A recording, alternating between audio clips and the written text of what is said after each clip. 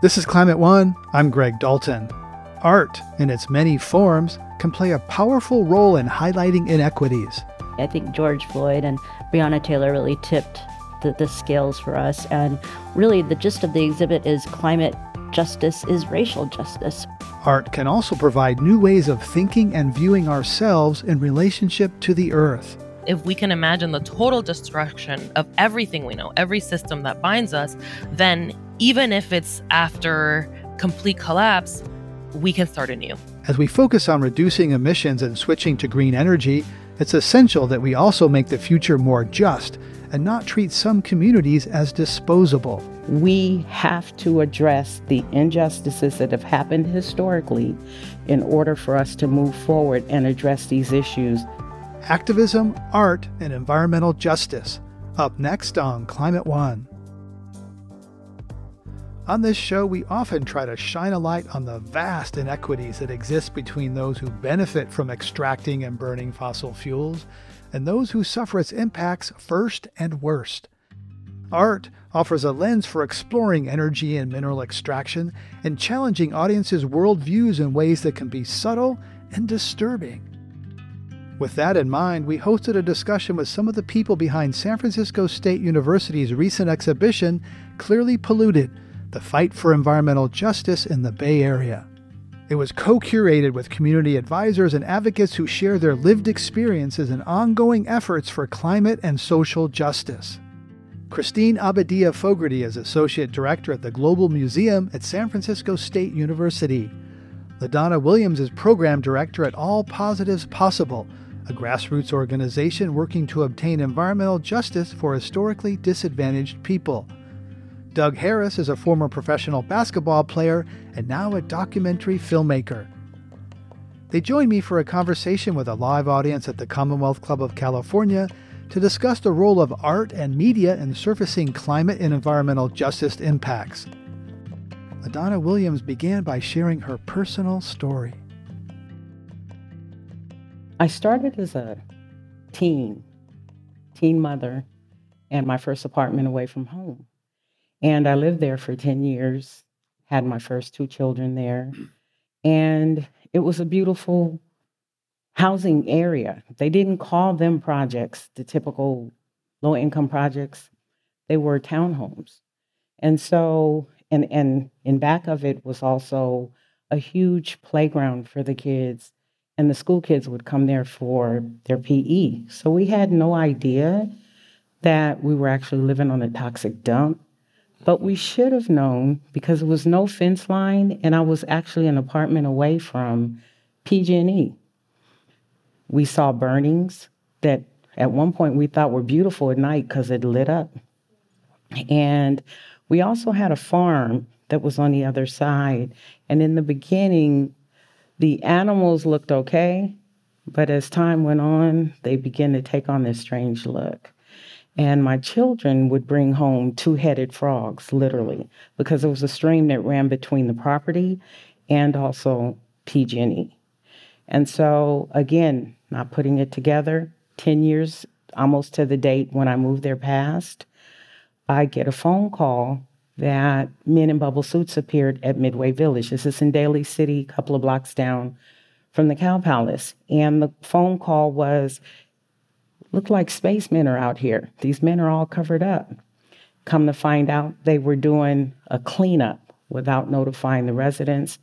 They called it a beautification, which is why I use the term environmental injustice can appear to be an art of illusion. It is an art of illusion. Some people say, oh, it disappears that way. No, it absolutely is, because most of us were fooled into believing we were in safe, sanitary, clean housing, only to discover we lived on top of 365 plus carcinogens that now that we look back, we recognize were tied into the many trips that we made to the doctor. My daughter, unfortunately, was born with cerebral palsy. We played in the area as a kid. And I just thought it was unique to me. But again, reflecting back, I recognized, wait a minute, we were hearing the ambulance regularly. People from the community residents were being taken to the hospital.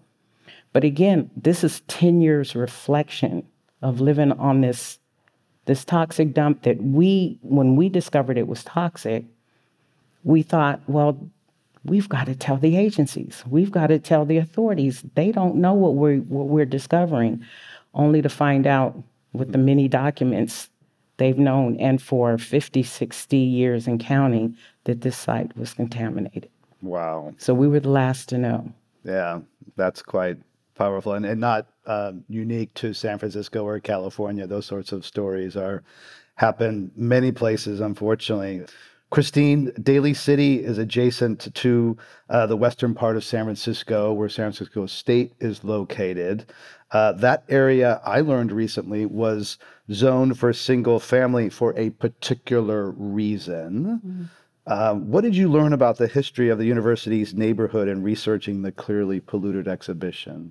Yeah, in our research, we found that, redlining happened. And it's something that's happened over time. It affects not just San Francisco, but everywhere. And that San Francisco State is right next to Daly City, which was also developed, on that land. So just that realization that we are on toxic land was really kind of eye-opening, and having to deal with that. So the exhibit actually explores these kinds of situations where history has impacted the land and how we live and how it affects the people who live in these neighborhoods.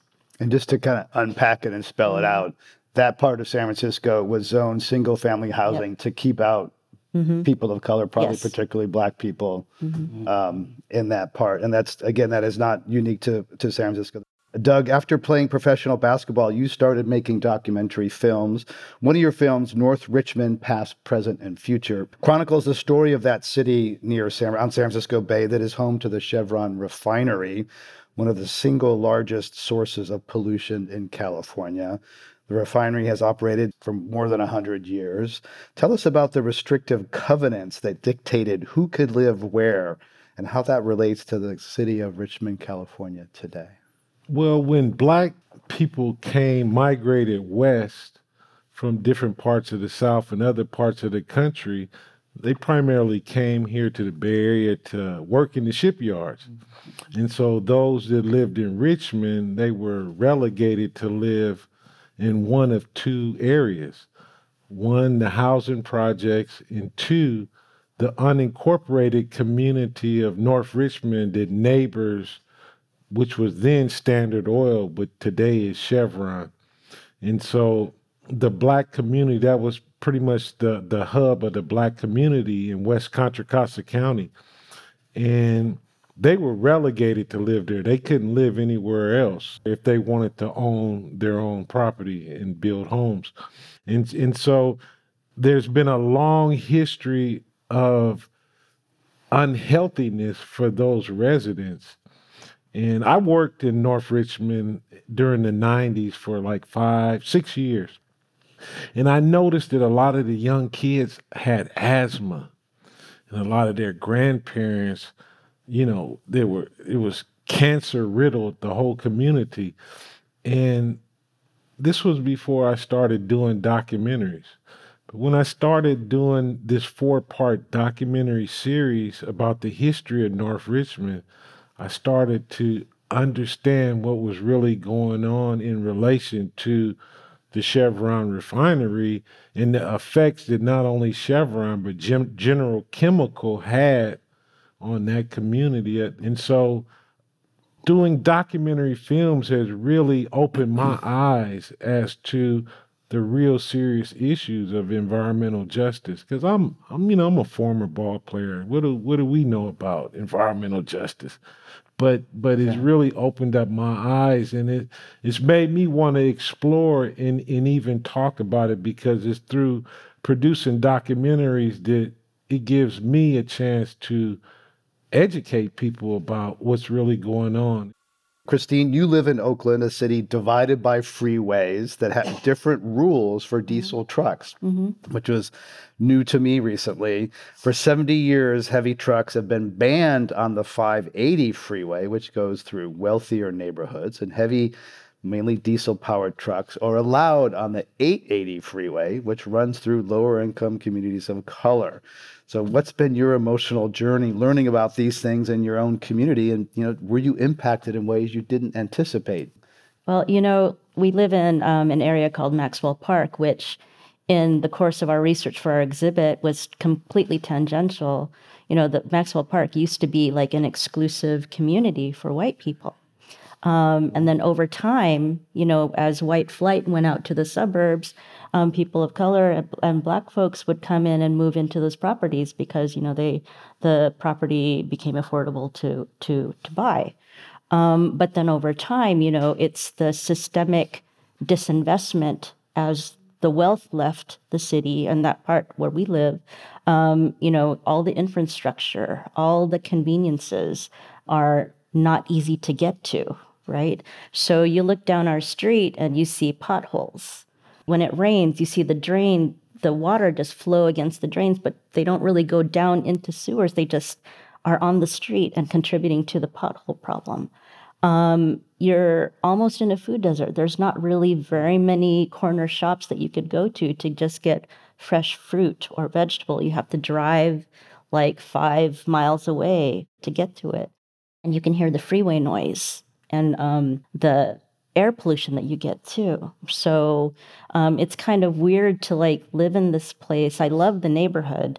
And, a lot of young families are moving back in and really building up the neighborhood. But I think the realization is wow, am I part of this problem? Is this the gentrification that's happening? That we moved here 10 or so years ago because it was affordable to us. But then you see, folks coming out of San Francisco into these affordable places. And then you just realize, wow, am I also part of this problem? Sounds like this was a real eye-opening experience for you. LaDonna, you're program director of All Positives Possible, a grassroots community-based organization working to obtain environmental justice for historically disadvantaged and long-term high-risk exposure populations. How are you trying to address the injustices we've been talking about and portrayed through the art we've seen here? And what role does art play in your work? Art plays an important role. For instance, the storytelling and story sharing is what we're doing here. And that's an art.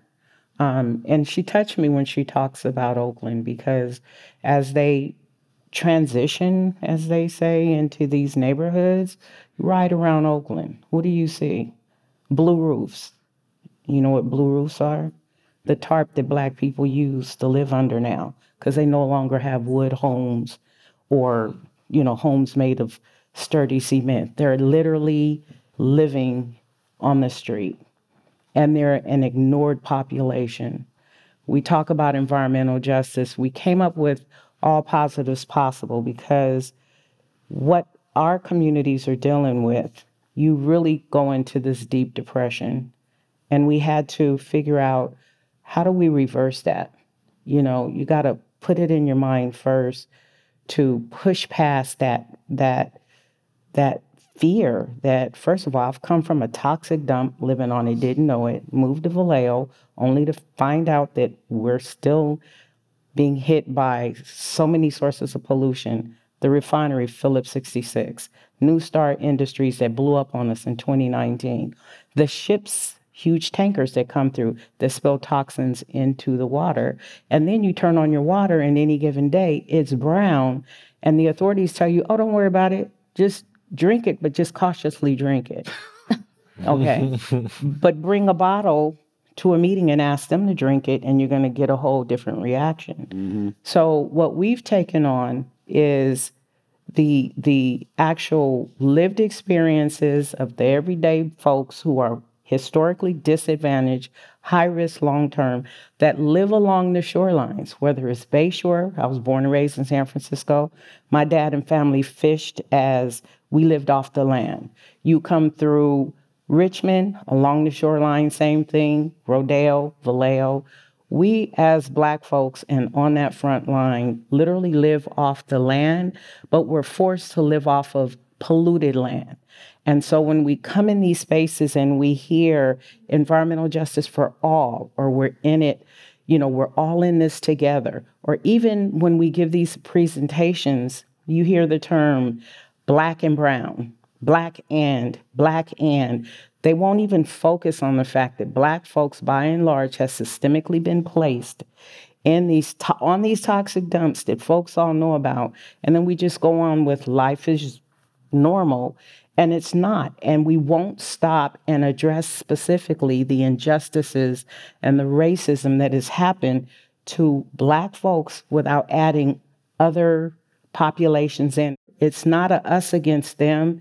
We really are to share this earth, but you cannot continue this injustice against Black folks and we go on and act like it doesn't exist and we can take it from here and move forward. We can't move forward until we stop and address what has happened to us.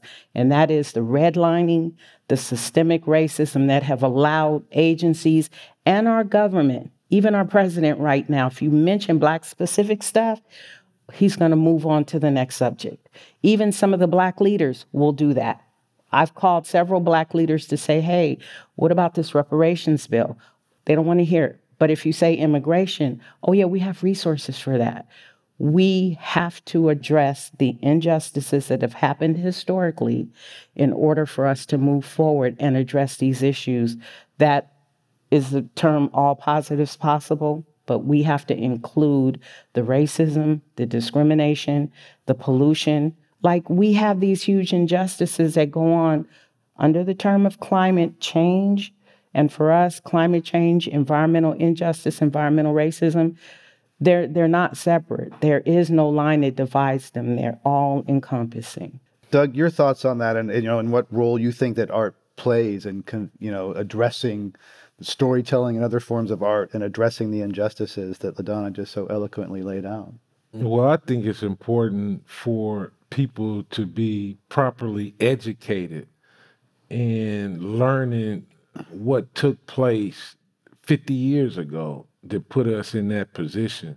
And I really admire the work that you're doing, LaDonna, in terms of addressing those things. And that's what I try to do myself in terms of being able to educate people through history, through the work that I do in filmmaking. People say that it's an art, and yeah, it's an art, but I look at it more as educating people. So it's a combination of art, education, and activism. And one really powerful thing happening there, of course, an intersection of education and the national myth or story we tell ourselves is the 1619 Project, which is trying to say, now, let's start in 1619, not 1776. Start at a different place and have a little bit of a different story. LaDonna, Doug spoke about the need for education. Mm-hmm. Art and music are often the first to get cut when school budgets shrink. We know that story in California, thanks to Prop 13 and others. California recently passed another ballot initiative that will increase arts funding in K through 12 schools by up to $1 billion a year. Growing up, you went to field trips to museums. Your kids, not so much. So how did those visits enrich your life and inform who you are today? And how do you think museums can amplify the stories we're talking about? Well, fortunately, I grew up in San Francisco.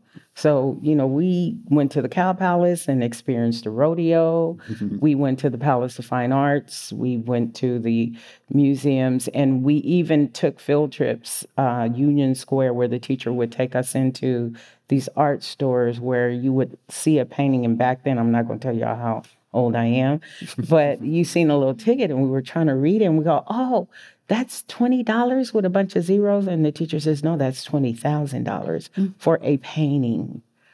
So we got that rich experience, but I have 6 children, and you fast forward it now, and most of the schools, at least the schools in our areas, do not take the kids on these field trips anymore. And reflecting back on that, that is such a missed opportunity to enrich our kids' lives. I've had to do it on my own and on my own dime, but that's an investment in my children. We should all do that. Please help us get people talking more about climate by giving us a rating or review. You can do it right now on your device. You can also help by sending a link to this episode to a friend. By sharing, you can help people have their own deeper climate conversations. And climate action begins with talking about it. Coming up, the disproportionate impact of energy extraction and refining on communities of color. They tell us, well, maybe, consider moving. Well, how about consider not putting polluting industry in our communities? That's up next. Hey everyone, I'm Dan Kortler, the host of TED Climate. Each episode, we unpack the problems and solutions of climate change. This season of the show, we're getting into some big ideas that make us optimistic about the future, like meat grown from cells and leather made from mushrooms. And the best part, we look at how building a greener future can be an upgrade instead of a sacrifice. Find and follow TED Climate wherever you're listening to this. Let's return to my conversation with three guests behind San Francisco State University's recent exhibition, Clearly Polluted: The Fight for Environmental Justice in the Bay Area. We're talking about how art can help elevate and educate people about environmental justice. Christine Abadia Fogarty is Associate Director at the Global Museum at San Francisco State University. Doug Harris is a documentary filmmaker. And LaDonna Williams is Program Director at the grassroots environmental justice organization All Positives Possible. She spoke about the need for having conversations that are often uncomfortable. They call them difficult conversations. They're not difficult to me because if I can hold paperwork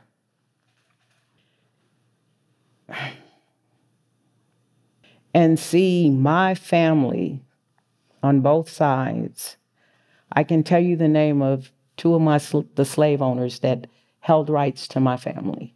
Eliza Wright, which was a white woman, and Bill Smith, who was a Cherokee.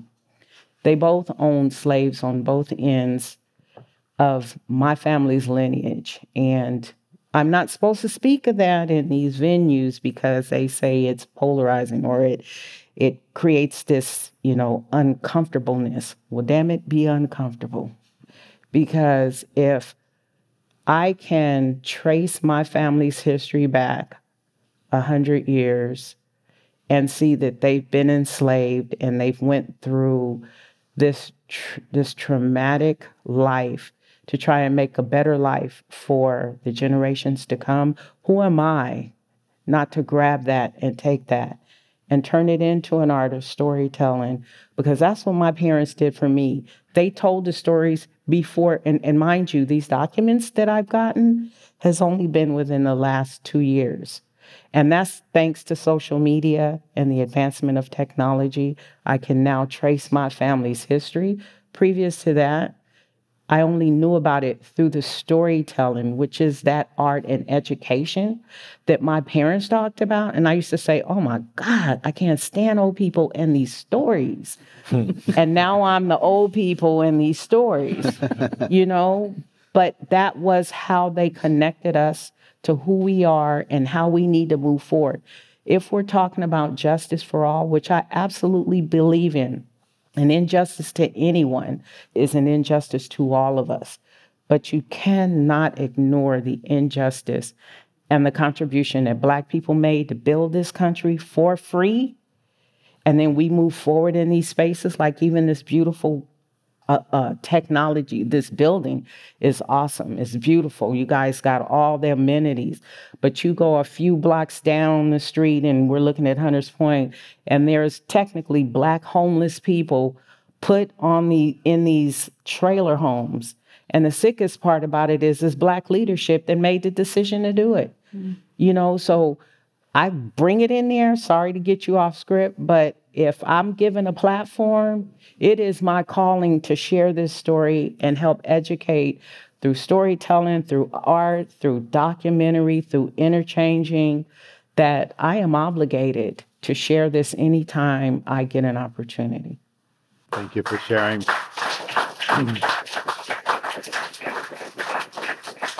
Christine, why don't you tell us about Clearly Polluted, how it came about and what you're trying to achieve with this? Yeah, so Clearly Polluted was our pandemic project. It took 2 years to do. And it was inspired by, all of the social justice demonstrations that were happening in 2020. I think George Floyd and Breonna Taylor really tipped the scales for us. And really, the gist of the exhibit is climate justice is racial justice. So we wanted to explore that.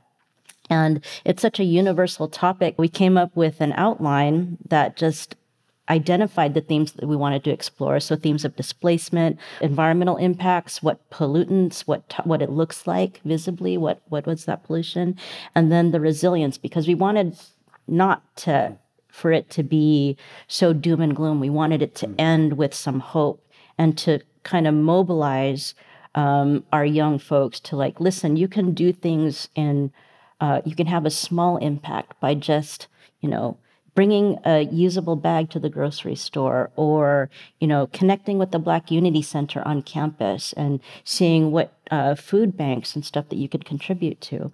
So part of the story of it, we knew we had this basic outline, and the story was fleshed out when we reconnected to Doug and LaDonna and 7 other community participants. We knew that their stories would flesh out this outline, and in fact, their stories became the exhibit. So if you were to go to the exhibit, which is available online, we don't use objects, we use photographs. We feature the videos in particular, and we pulled quotes, really impactful quotes from the exhibit to become the objects, to become the story. And that's what we want the Global Museum to be, is not so much, because museums have a colonial history, right? They have a long ways to go to combat that. But for us as a university museum, we want to be able to use our platform to combat that, to share the storytelling with the communities that are affected by the objects that we exhibit, by the stories we want to communicate, and really just become a facilitator and be that platform. Let's talk about that colonial history of museums, because museums are very tied in with wealthy people that have extracted a lot of wealth, probably connected to the types of sources of pollution we've been talking about here. So, and some museums have gone through a journey of reflecting on their role. Teddy Roosevelt statue was removed from the Museum of Natural History in New York, and others. So, how is your view of museums changed going through this project on environmental racism? Yeah, I still kind of grapple with it. It's like, I love museums. I think you learn so much about the world through the objects that they display. And museum studies, I think, is positioned to educate our students to be change agents, right? To think outside of that Western Eurocentric box and share and facilitate stories with the communities involved, to really privilege the makers and the source communities whose stories are latent in these objects, and to also bring in artists who I think are so important to, they're the pulse of life now, right? They're the ones who are actually living it. And to bring all this together, I think, is the future for museums, is to be able to step aside and maybe share and have artists, community members just share their stories from there, instead of scholars interpreting what they're hearing. Less kind of elitist. Yeah. LaDonna, California has a suite of climate laws and policies that direct funding to underserved communities as part of its move from fossil fuel to cleaner energy. There's cap and trade funds, and that's come about because of legislation and pressure from environmental justice activists like yourself. The Biden administration has elevated the role of climate justice in its policies and appointments, and has been saying they're more active in that area. What kind of funding are your peers and Black-led organizations seeing, and what kind of funding are you seeing? Is there more money flowing to the places that need it? Well, they say it is, and on the surface it appears to be, but when you compare the average grant for a Black-led organization working on Black-specific issues, and I focus on that because the historically disadvantaged, highest risk, longest term exposed population is still Black folks. Yet, when you look at the funding pool, the funding averages $2,500 to say $5,000 for a Black group that is working on just too many issues to count. And then you look at these NGOs, these non-governmental organizations who come to us in the form of listening sessions and, hey, let's have these, workshops. And the whole time they're taking down your intellectual properties and your experiences. Another form of extraction. Absolutely. And then they go and they write because they have the grant writers, they have the money to engage and travel around. They come up with $1 million grant. So yeah, you're giving us more grants now than you've given us before, which was very minimal. But when you look at the amount that we are getting, it's giving us just enough to fail, and it gives them enough to succeed.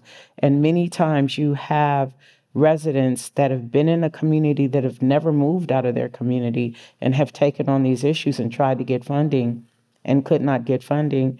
And then they have new folks that come in and take over the community's issues and voices, and they literally walk them through the process of getting funding through whatever their programs are, where they want to hear new voices and new approaches. We don't have a problem with that. We welcome growth, but you can't come into my hood and overlook me and my issues. And that's what happens. And so when we hear Biden's new proposals, J40, Justice 40, EJ 40, whatever, and Gavin Newsom, and at one point they were talking about this surplus and how much money was going towards EJ and what have you. Our communities aren't seeing it. We still have the major potholes. We still have polluted water coming through our pipes and living on top of a toxic dump that has not received proper cleanup. So on the surface, it appears, we've got all this money coming through, but we have yet to see this fair distribution. We hear the racial equity. We hear, we're taking on these financial equitable projects where we're looking. We ain't acting on it. We're looking at, different approaches. But in the meantime, they're still using that same funding structure where we usually have to go to a larger white organization to beg them for funding or inclusion. And then we have to jump through these hoops. And even just the process with applying for a grant from the federal, from EPA's Environmental Justice Program, you got to go through a grants.gov and a ID.me, and then you got to go through their portal. And then you got to figure out, looking at this, 100-page monster of a proposal. By that time, you starving to death. Your lights is being cut off. Your stomach is growling. You need some support right then, while you're also trying to figure out, what are these cracks in my community? Why is my pipes not working? Why does my toilet not flush properly? By the way, what is this smell? You hear from your neighbors, folks are literally passing out, only to discover later on we're being exposed by vapor intrusion. Vapor intrusion, we're normal residents. We're forced to become these scientists and these specialists in these fields that we have no idea about until our bodies start to tell us, you better learn. If you want to survive, you better figure out, what a PNA is, or benzene, or all these other things that are coming through our air and soil and water. These are all elements in the earth that is hitting us that should not be, because community is being exposed by all of these polluting sources that's been licensed and permitted to come into our communities. They tell us, maybe, consider moving. Well, how about consider not putting polluting industry in our communities? That was LaDonna Williams with grassroots environmental justice organization All Positives Possible. You can watch the full conversation on our YouTube page. Coming up, a multimedia artist reflects on her work inspired by the climate crisis. Climate change and its causes and effects became really important sort of aesthetic and conceptual fodder. And then as I went deeper and deeper and deeper into that mode of thinking, I started also thinking about what are the links with colonialism, with capitalism, with empire, and the subsequent realities that we're facing right now due to climate change. That's up next. Hey, Climate One fans, we have some exciting news. We are now on Patreon.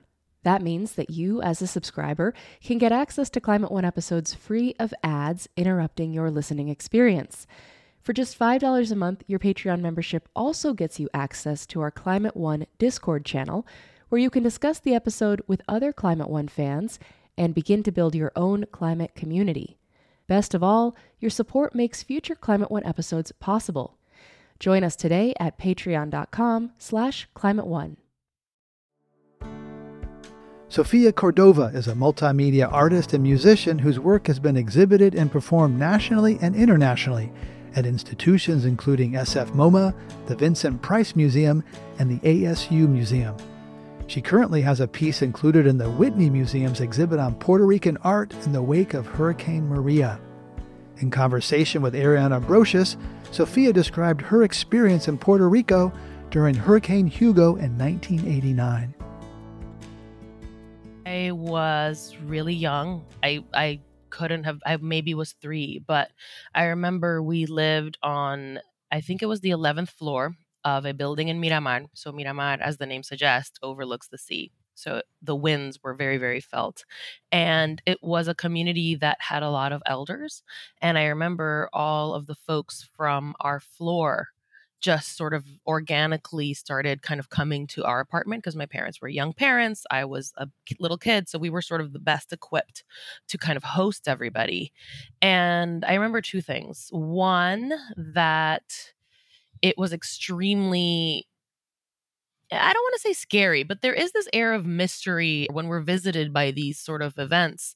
There is such a way, they push us out of what we know in such a way that it actually starts to operate really differently on our modes of thinking and on our modes of being. And even at that young age, I remember the sort of tension in the air from all of these people having to, in a sense, be relocated temporarily and come to our place. We, of course, immediately lost power. So I remember everybody also kind of gathering what they had, and all of these little gas stoves kind of assembled all together. And I remember we made tortilla española and everybody ate. And that's the other part that I remember really vividly, that in the middle of this tension and this would-be fear and suspense, really, there was also this incredible network of care that appeared immediately. And we were able to sort of feed one another. And I remember that feeling like an anchor in what was otherwise very unsteady ground, really. So you started introducing climate themes into your work in 2012. And can you tell us about the first piece where you did that? Yeah, so that was a series called Echoes of a Tumbling Throne, Odas al Fin de los Tiempos. I wanted to expand how marginalization happens through colonial vehicles and empire. So I started thinking about work that would encompass all manner of colonized subjects, Black and brown subjects, Indigenous subjects, queer and trans bodies in the United States, because that's where I was living at the time, but always internationalist, I should add. And as I was sort of having that seed of a thought, I was also noticing that in 2012, there was this sort of great crackling in the air where in the Western world, particularly, there was an obsession with the Mayan prediction of the end of days. And I just thought there was something tragic and comic about ascribing the ability to kind of foresee the end of days to a people that these very same European Western cultures say can't have possibly built their own pyramids because those are architectural marvels. And to me, there's something really scary, but also worth challenging about that very kind of racialized view of the Indigenous other, where there is like a conduit to spirit, but no conduit to intellect, which is, of course, how those same people, those same European peoples can justify colonial violence and enslavement and all of the other ills that followed. So with those two sort of grains in my mind, I started thinking about the future. And I realized that I wasn't really interested in the kind of quote unquote apocalypse or this end of days moment, but that in thinking about the liberation of colonized Black, brown, Indigenous, queer, trans bodies, I was really thinking that the future was an incredible place to posit us, because if we can imagine the total destruction of everything we know, every system that binds us, then even if it's after complete collapse, we can start anew. And that became a really exciting prospect. So I started working with other performers and placing these performers in front of a green screen and then creating these sort of what I call kind of digitally corrupted ecologies, right? Where like the natural landscape becomes really glitchy and really crunchy. And at first they were just sort of these experiments and like people in place. But I'm a research-based artist. So as I sort of sat with what the conditions could be that led us there, without, again, being too apocalyptic and thinking of a single event, climate change kind of became the natural culprit, the natural kind of antagonist, just because of where we seem to be headed. And as I sort of lived with that longer, the research started kind of infecting the work. And so in some of them, you see bodies in front of, again, very digitally corrupted footage taken by tourists of icebergs collapsing on these sort of like Arctic tours. So climate change and its causes and effects became really important sort of aesthetic and conceptual fodder. And then as I went deeper and deeper and deeper into that mode of thinking, I started also thinking about what are the links with colonialism, with capitalism, with empire, and the subsequent realities that we're facing right now due to climate change, right? How does the extraction of resources and bodies out of the Caribbean, out of West Africa, out of South America, within the southern United States itself, how did those conditions accelerate climate? And in turn, as we're living it now, put in precarity the very populations that have been harmed throughout. That's so interesting to hear you reference 2012 and thinking about the Mayan calendar and the predictions. I remember that. And to me, I think of 2012 and I immediately think of the drought. It was like a year of really intense drought in the Western US. And there was a lot of concern around, is this a tipping point? Is this a place where we're going to finally take stock of water shortage and some of these things? Because, it was really kind of getting, in some places, dire. Well, something about that really quickly is that it's funny how, as a species, we need these things narrativized, right? Like a drought conjures up an image and then maybe we can be led to action. But then the moment it sort of pushes away, we kind of go right back to the way we've been behaving. Absolutely. And it's just, I'm really fascinated by that. I think it's really interesting. And it speaks so much to how we tell stories and how we need to tell stories in order to actually take things on. And I think in a way, we haven't quite found how to tell the climate story in a way that we ourselves believe it. Yeah, it's a work in progress. So in your mind, what's the role of activism in art and art in activism? Yeah, that's always a tricky question. I had a friend beautifully say it once where she said that art and activism are actually different medicine. I think that the two can certainly cross. And I think that, when I think of, say, the protest of 2019 in Puerto Rico, how they were protests, they were bodies in the streets demanding change, but they were also musical and they were also, in a sense, they were a performance, right? Each new act unfurled with like a new kind of aesthetic and sensorial experience. So I certainly think that in that flow of the stream, art has a lot to offer activism. On the other end, I worry in a sense when activism comes to visit the art or the art world, because I'm really quite cynical about the art world. The architects of the art worlds are actually quite linked to the people that create the problems that we're all struggling with in the world, whether it's weapons manufacturing or being oil barons themselves. So I don't think that it's impossible. And I think some artists have certainly done it with like great effect and elegance, but I'm always a little wary about fitting in the practices of activism in the art world as we know it now, just because sometimes I worry that that's a mode of co-optation by these institutions in a way that lets them get away with what they were already doing. We had an interesting conversation on Climate One with Shepard Fairey a couple years ago that also referenced some of those ideas and would be interesting for listeners to check out. You've said that we're living in a time of ambiguity and that ambiguity can open us up to a space of radical imagination, which might be the only thing that will get us through this time. So how can art inspire that radical imagination? I'm very invested in this idea of ambiguity because I think it provides us with a sense of slippage. It lets us look at what is and quite distinctly, I think in our specific moment, see the cracks through which it all is starting to crumble and it all starts to fall apart, and not to always look at it on the sense of destruction. What can we fill that in with? And that's the place that I sort of want to coax this imaginatory kind of experience out of folks. And I think that that's what my work ultimately wants to do. And this is a good segue from the activism question, because rather than saying we all need to find modes to be with activism, which I think is really important for all of us to do, I think the practice is important and it's daily. I think the step beyond that, both within art and activism, because I think it's also a political question, is to imagine something that is completely beyond anything that has been imagined, because the problems of our time require those types of solutions.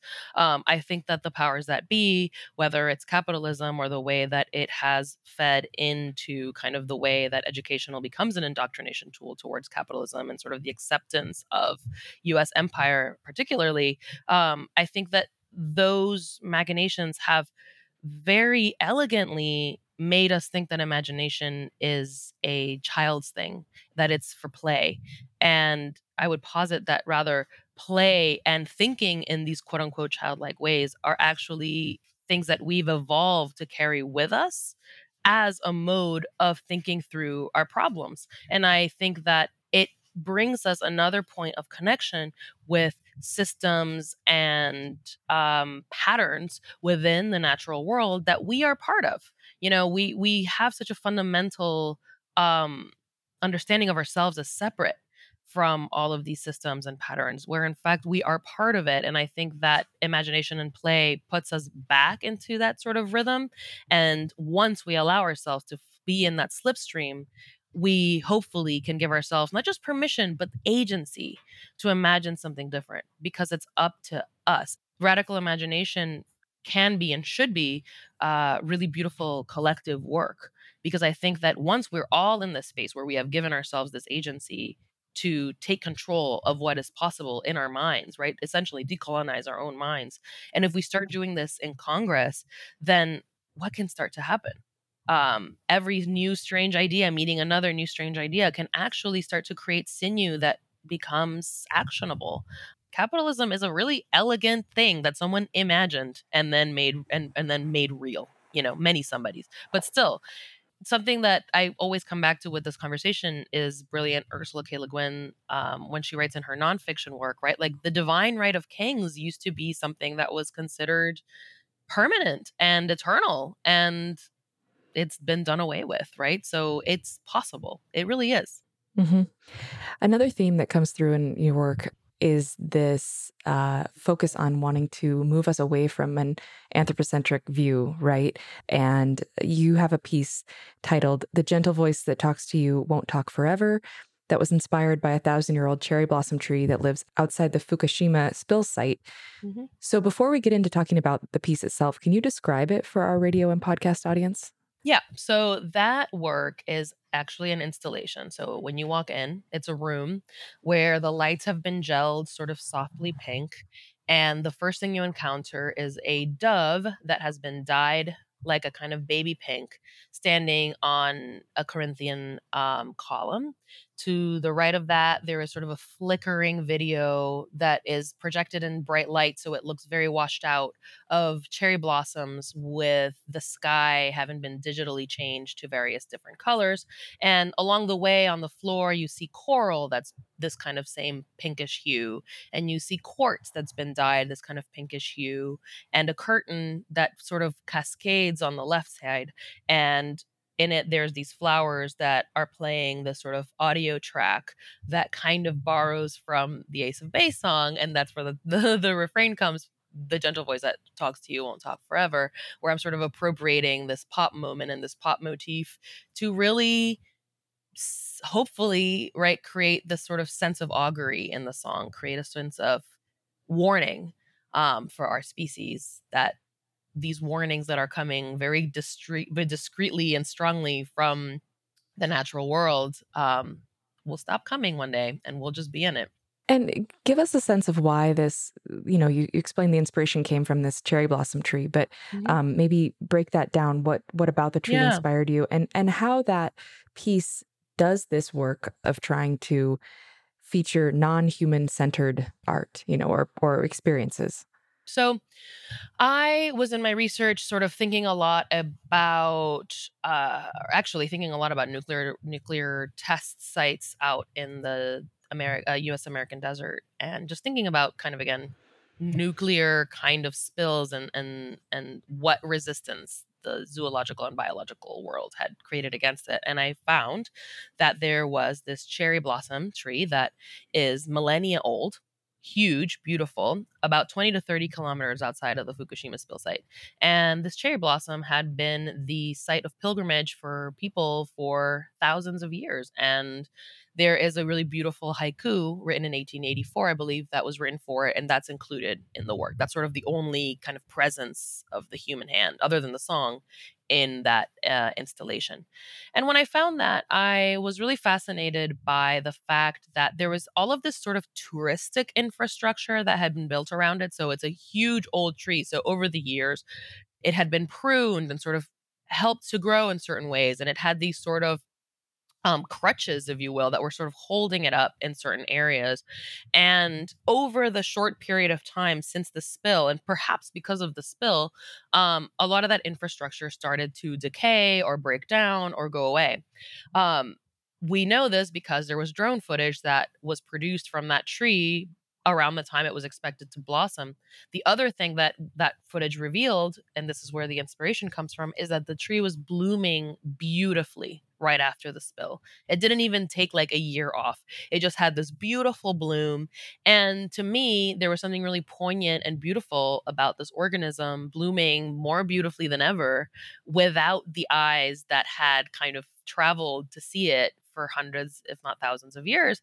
And to me, there was something really special about that experience, both as it points to a mode of resilience that's built into natural systems on our planet, but also as a negation of the view from a human perspective. So it inspired me to think about climate from a non-anthropocentric position. What if we start thinking of climate change as a tree or a bird or a stone or a coral reef?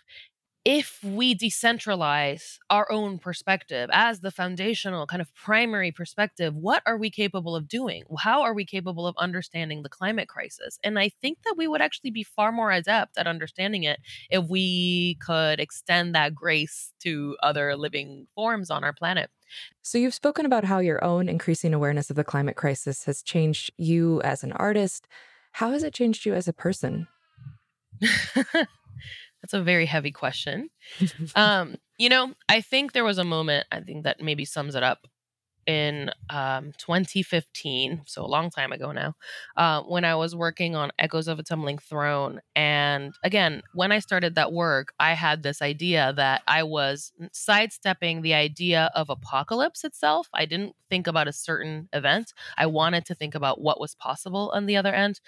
But as I was living with the research and I was sitting with the contemporary moment, Sandra Bland had just been murdered by the police, there was no other way to describe it. I was just in despair. These facts and figures, the rising tides, the melting ice caps, all of that became unbearable. And so how I ended up putting that in the work is that might be the beginning of where I start to kind of play with and coax out this idea of ambiguity. So I made the three characters that sort of embody that work be these sort of apparitions. I sort of imagine them as teknorishas, right? So these sort of spiritual apparitions that are illegible in a sense. And they're saying something that feels really important and laden with meaning, but we are in a position where it's difficult to kind of unspool that.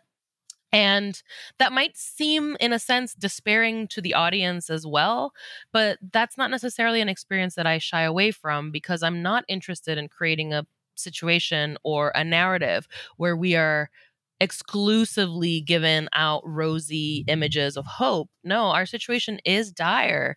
And so I think that was kind of maybe a way that I could metabolize it, right? Like live through the research myself while also infecting the work with it. And I use that word kind of intentionally because I think a lot about contamination. And in a sense, this idea of hope and radical imagination also is maybe linked to this idea of contamination, right? Sort of spreading something from the work out and thinking about that as a condition that is already evidenced in how, again, colonialism and capitalism have affected our lives. And these things are not, we can't undo them. They are already part of it. So the work wants to think through it, but the work also wants the audience to think through it. And I think that's maybe how I've dealt with it. Often it's very despairing. Luckily, when I'm either here in Puerto Rico or in Northern California, I am very close to natural landscapes that cleanse me and remind me of geological time, and that maybe this story isn't the most important story told on Earth, but that's very heady. So I think that connection with the natural world does that for many of us, right? Kind of grounds us and centers us back, reminding looking at us an of our old place. rock really calms me down. Sofia Cordova is a multimedia artist and musician. Thank you so much, Sofia, for joining us on Climate One. Thanks for having me. You can find a link to Sofia Cordova's work on our website. On this Climate One episode, we've been talking about activism, art, and environmental justice. Climate One's empowering conversations connect all aspects of the climate emergency. To hear more, subscribe wherever you get your podcasts. Talking about climate can be difficult and hard, and it's critical to address the transitions we need to make in all parts of society. Please help us get people talking more about climate by giving us a rating or review. You can do it right now on your device. You can also help by sending a link to this episode to a friend. By sharing, you can help people have their own deeper climate conversations. Brad Marshland is our senior producer. Our managing director is Jenny Park. Our producers and audio editors are Ariana Brocious and Austin Colon. Megan Basilia is our production manager, who co-produced this episode. Our team also includes Sarah Catherine Coxon and Wency Shida. Our theme music was composed by George Young and arranged by Matt Wilcox. Gloria Duffy is CEO of the Commonwealth Club of California, the nonprofit and nonpartisan forum where our program originates. I'm Greg Dalton.